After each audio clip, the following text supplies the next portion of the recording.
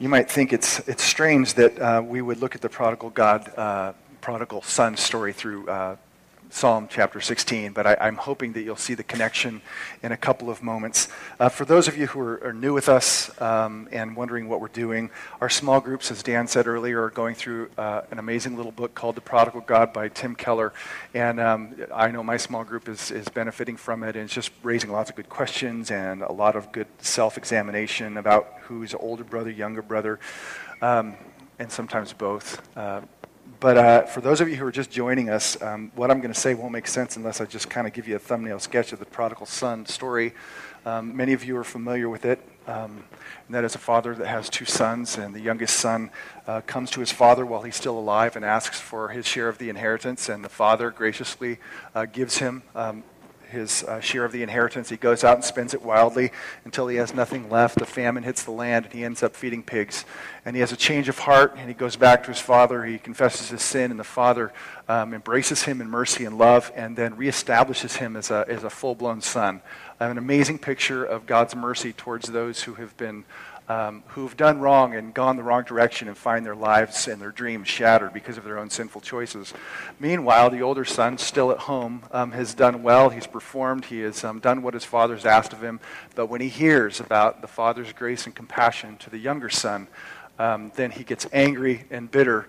And the father in love goes out and entreats the older brother, will you come in to the feast? We're celebrating that your brother was lost, but now he's found. He was dead, but now he's alive.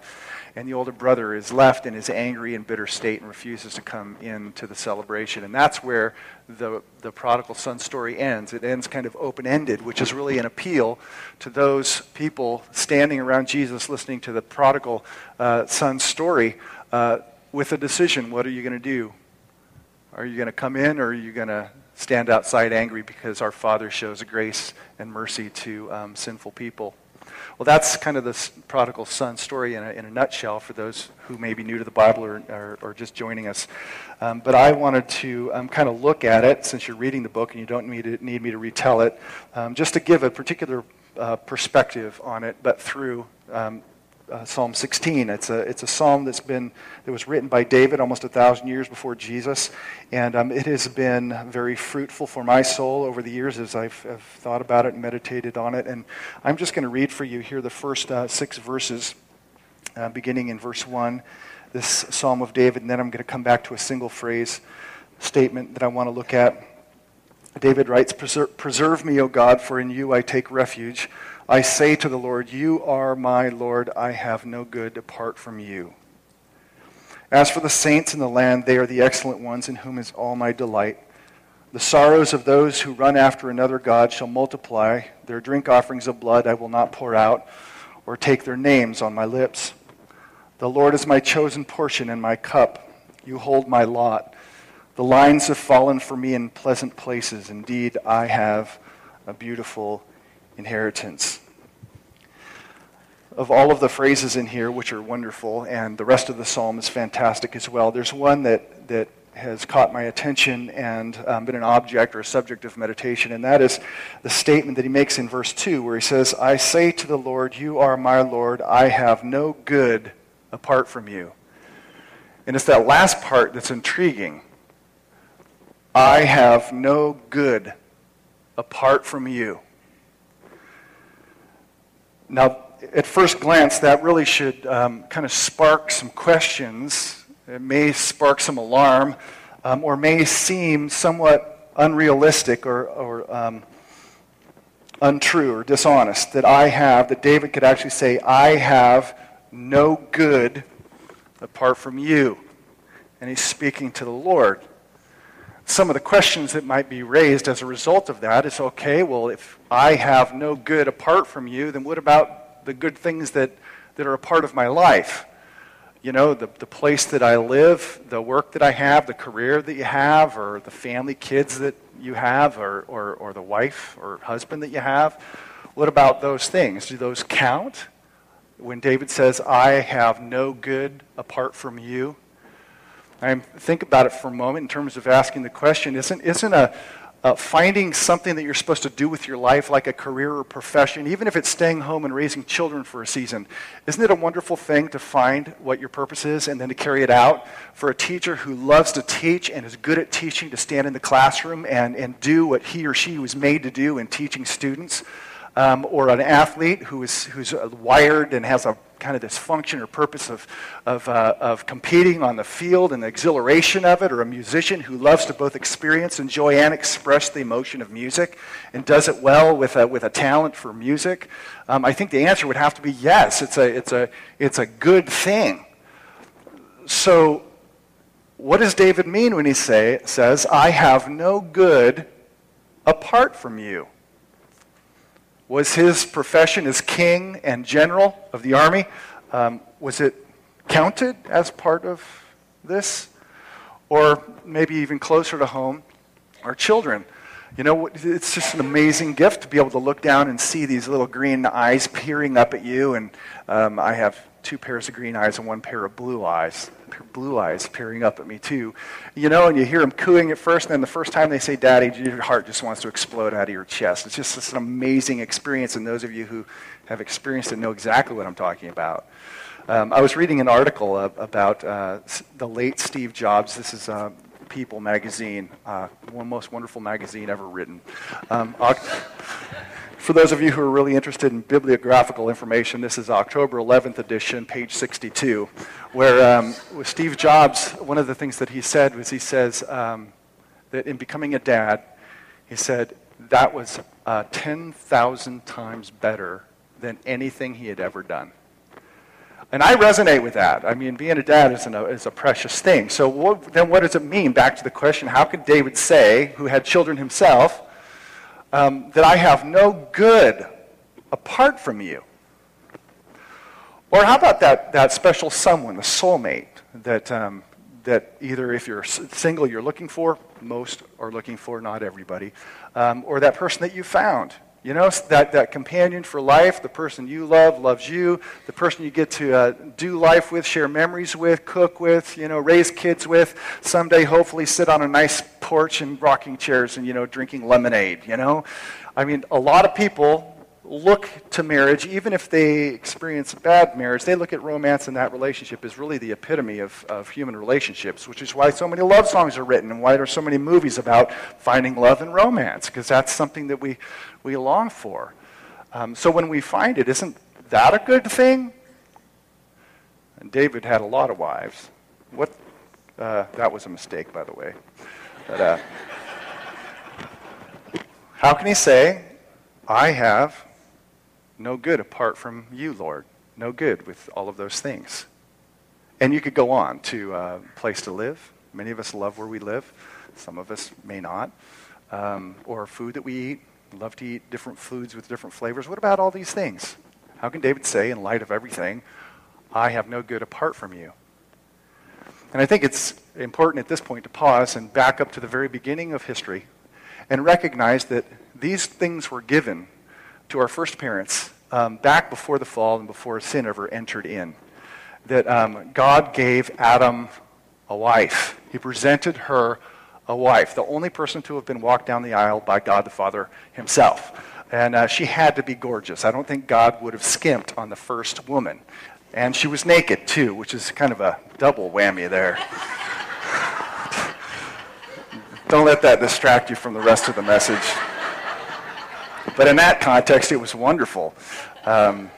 But he also gave them a home. He actually made them a home. That was the garden. God himself planted it, and he planted fruit trees, and there was food in abundance. So he gave marriage, he gave a place to live, he gave fruit on the trees, he gave them the potential and the promise of children, which would have been a joy, because they were commanded to be fruitful and multiply.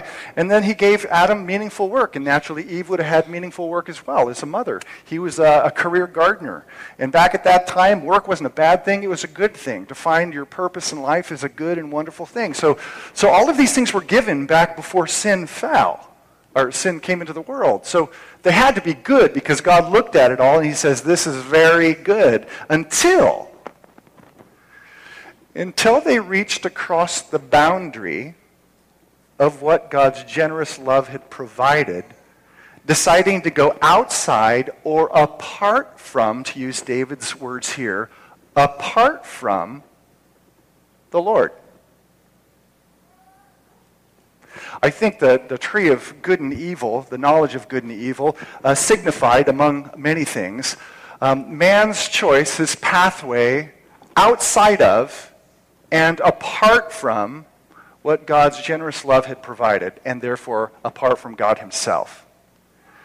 And that has been really the path of human experience through history after the fall, is trying to find, independent from God, blessing or life outside of or apart from relationship with him. And that, of course, brings us to the prodigal son story, because that's exactly what both brothers do. Both brothers are seeking a path of life that is outside of or apart from a relationship with their father. They're looking at something outside of or apart from their relationship with him. So the younger brother wants to spend his father's inheritance on wild living, pursuing the path of pleasure, which many people do today, while the older brother chooses the path of self-righteous, performance-based, accomplishment-oriented living.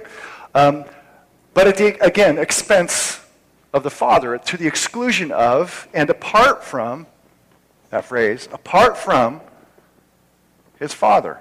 And both of those paths in the prodigal story end in misery. The path of the one who pursues pleasure ends at a pig trough where he is isolated and ruined morally before he comes back. And the end of the path for the older brother is anger, resentment, and bitterness, refusing to come back into the party even though his father invites him because he didn't get it his way. He sees his father as somehow unfair or unjust, which makes him the judge. And both of those, as I said, end in misery. One in moral failure, all alone, isolated, and the other bitter, anger, and twisted. And I'll tell you why. Because everything outside of the Lord, everything created, or institutions like marriage, they were never designed to bear the weight of the center of one's existence. They just don't have the bandwidth to support the center of life. Not finding Mr. Right or Mrs. Right, not the best career in the world, not having kids, or finding the best place to live. In fact, when that becomes the center of life, any one of those things, and you could add a big long list of what people often place at the center, is that when that becomes central, then we try to squeeze it to satisfy what only God himself can satisfy.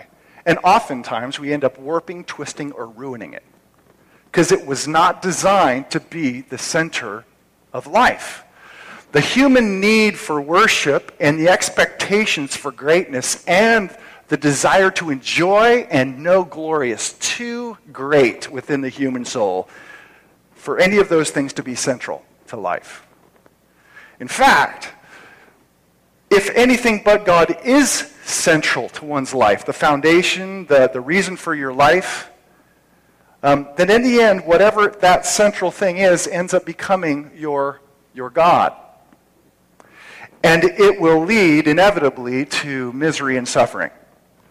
I think it's interesting in this psalm right here that where David says in verse 2, I have no good apart from you, that he goes on in verse 4 to say that the sorrows of those who run after another god shall multiply. In other words, any other thing than God that is at the center, the foundation, the pinnacle of one's life, the reason for living, the pursuit of that will inevitably lead to a multiplication of sorrows, of misery.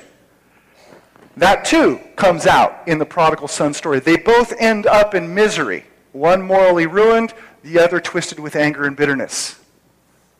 When we put anything else at the center. And yet that is precisely the path, whichever particular stream you take, all of them are going the same direction in our culture and society, and that is namely trying to find something to be at the center to give us a sense of meaning, significance, and worth. Anything but the Lord. And even people who try to put God at the center outside of himself revealed in Jesus end up making God in their own image, according to their own desires and likeness. Kind of recreate him like you want him to be, and then that's the God that then you serve. But that's what people are doing. And that's why there is really so much misery, because God is not the centerpiece. Nothing else can bear the weight of it. Now, you could use a whole bunch of analogies of what a de-centered life, a life not centered on God, would look like. It'd be like all of the planets of our solar system deciding that they were going to leave the sun. They didn't need the sun, which is what holds it all together and gives warmth and life to its planets. There would be disconnection, chaos, and eventually death. It would be, to use an analogy that Jesus gave, it would be like a branch deciding it was going to sever itself from the vine, thinking it could live by itself. It can't. The whole basis of its life comes from the vine. Or my finger, I was thinking about this morning. It's my finger looking at me, and if it could talk, saying to me, I am sick and tired of serving you. Pick up your own coffee mug. I'm leaving. Well, it would die because its whole existence is derivative upon my being. In the same way that you and I's life and existence is derivative upon God himself. And without him as at the center, it just moves towards chaos and darkness and eventually death. That's what it does. And that essentially is what sin is. It's the displacement of God from the center of one's life and putting something else in his place. It's really what it is. The displacement of God as center or foundation, the reason for living, and putting something else in its place. And as I mentioned, obviously people who don't believe in God have put something else there, but it's really easy for Christians and believers to do the same thing.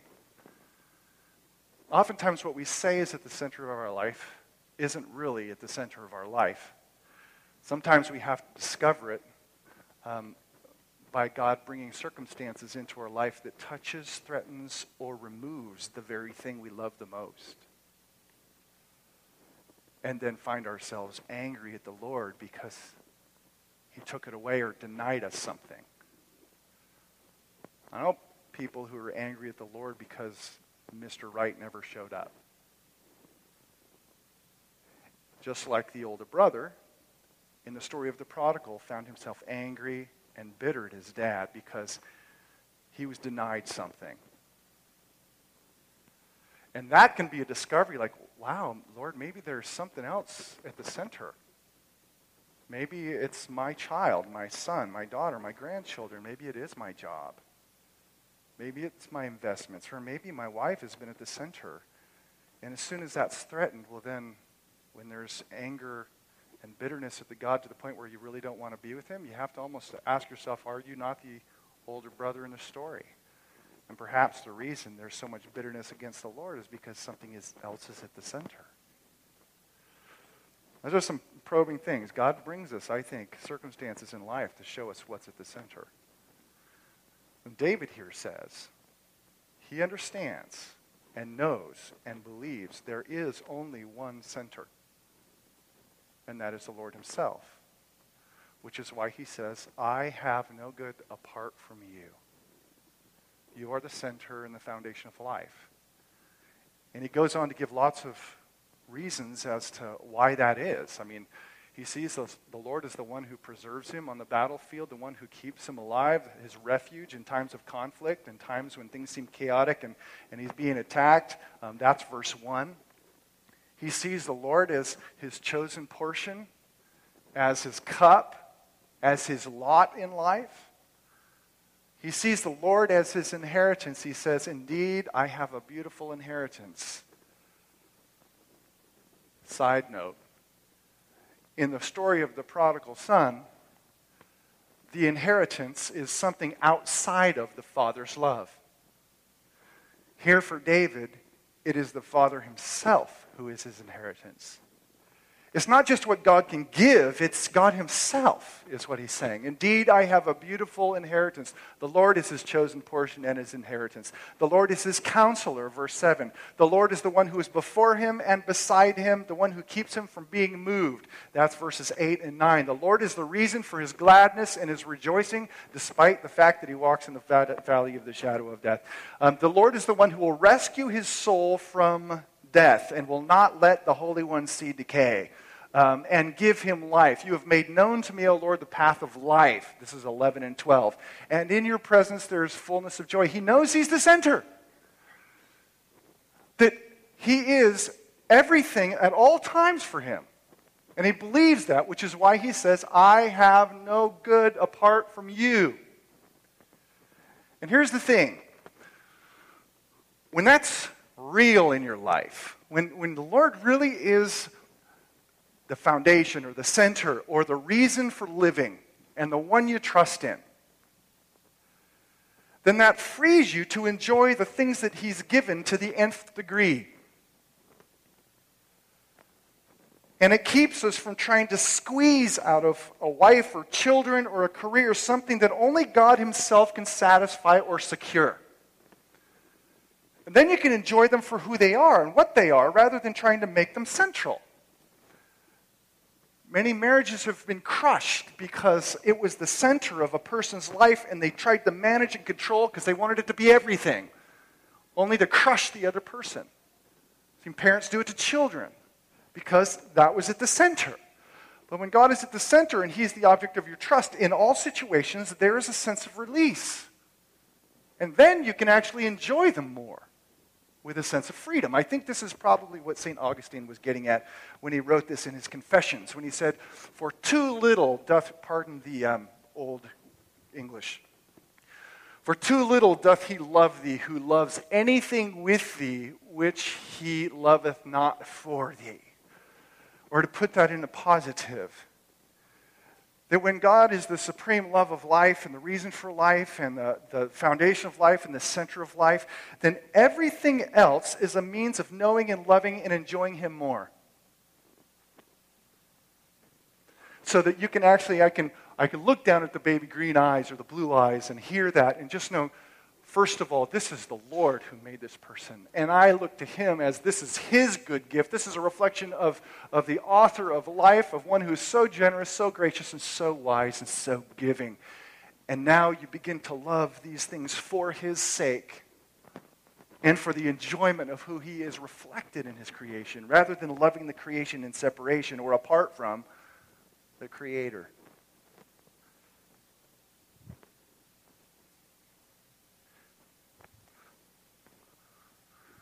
Apart from you, I have no good thing. I have no good thing apart from you. I think David, in the end, could enjoy his wife and his kids and his job precisely because God was at the center. He really was. It wasn't just words, but he believed, I have no good apart from you. And that is where life's supposed to be. That's what the Christian life is about. Now, if I was to stop here at this point, I would leave you basically with an appeal to love the Lord God with all your heart, soul, mind, and strength, and make sure that your life is centered on him, not the property you own, not the house, not your kids, and not your husband or wife. But there wouldn't, in my opinion and my belief, there wouldn't be much spiritual food or strength or motive in simply leaving you with an appeal. Because no matter how much I will myself to try and make God central, in the end, I know that I'm a weak, frail person. And I don't think there's a person here who would not raise their hand and say, there's times when I've slidden off center.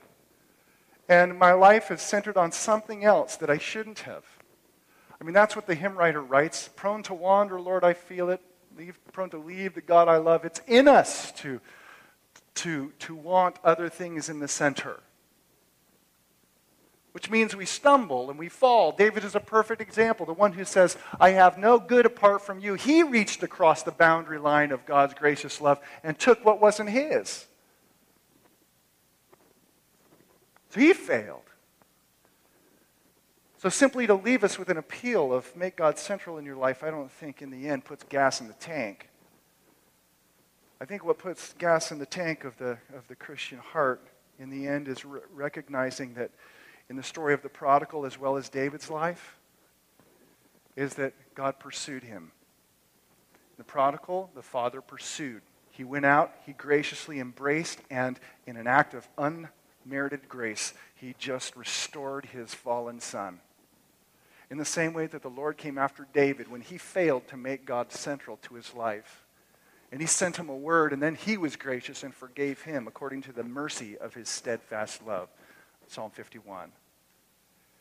Is to remember in the end, and at the end of the day, what really motivates a Christian to make God central in life is to recognize that he is infinitely gracious and always calls his children home graciously and opens the door for them.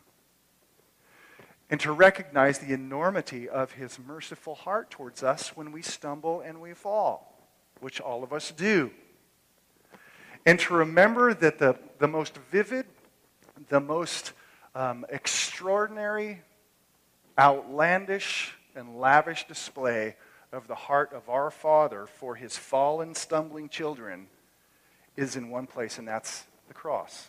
We sang about a few moments ago.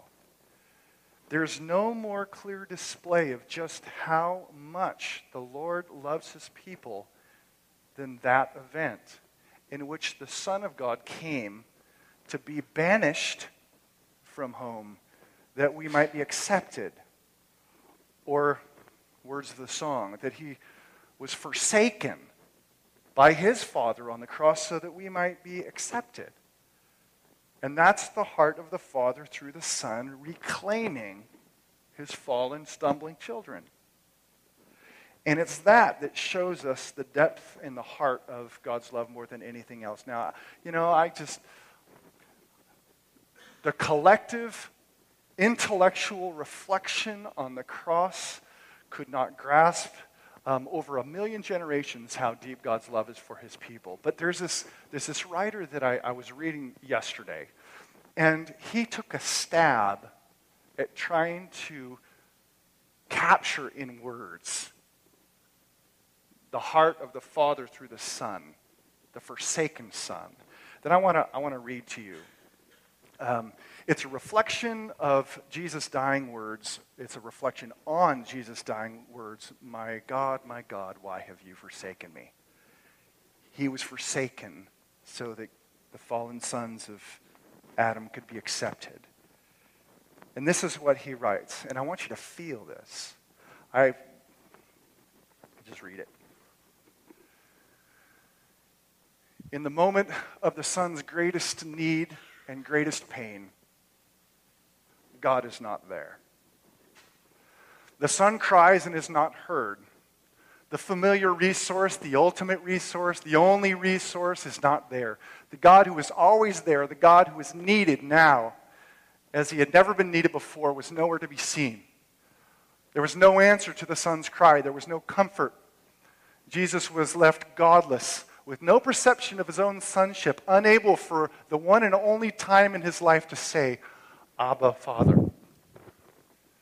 That he was left with no sense of God's love and no sense of the operation of God's purpose. There was nothing but why, trying vainly to bridge the darkness. He was sin. He was lawlessness, and as such, he was banished to the black hole, where lawlessness belongs, in which no sound can escape but why.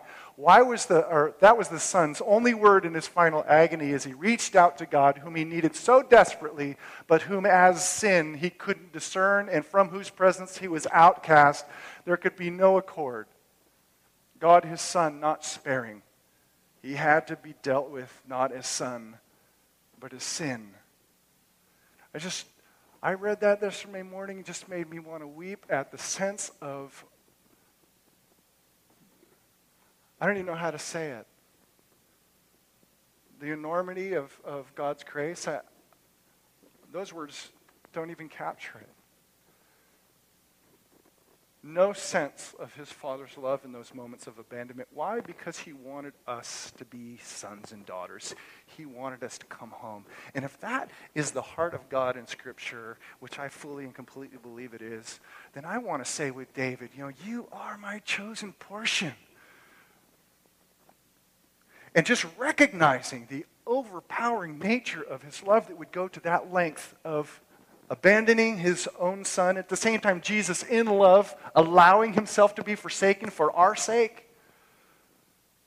It makes me want to make him the center of my life, not because he demands it, but because his love calls for it. Who doesn't want to love someone like this? Who doesn't want to center their life on someone who loves that much?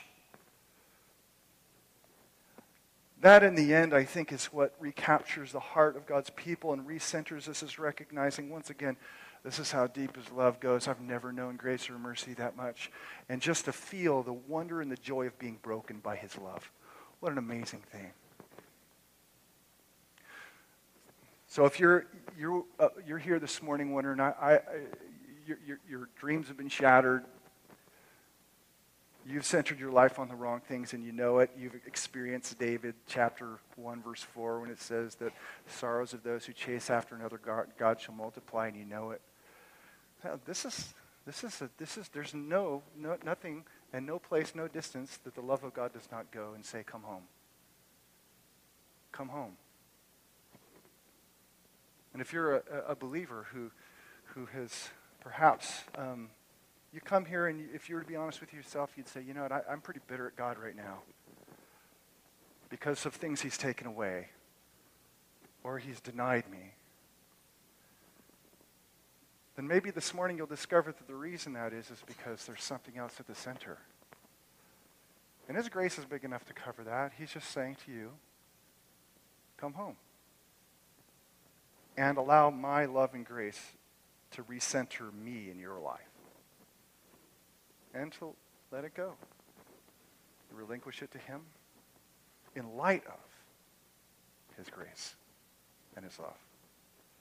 I hope, if that's you, I hope that these words will unlock the prison of your anger and bitterness towards the Lord. And the sunlight of his grace and love will cast out your darkness this morning. Will you pray with me? Lord, as I said at the beginning, I know that we are weak and frail people, and I know that anyone who has the Spirit of the living God in them really genuinely from the heart, from the inside out, wants you to be center. And yet we all struggle day to day, day in and day out with distractions and with the good things that you have given of making them too important in our life. And I just ask that you would be gracious as you are and just continue to beckon us on the basis of the cross and through the preaching of the cross and the gospel, that you would beckon us come home. And that we would have the faith always to hear those words and know that you have finished redemption for us, and you have forgiven because of the life of your Son laid down. We just rejoice in who you are, God. You are so amazing, and we worship you. In Christ's name.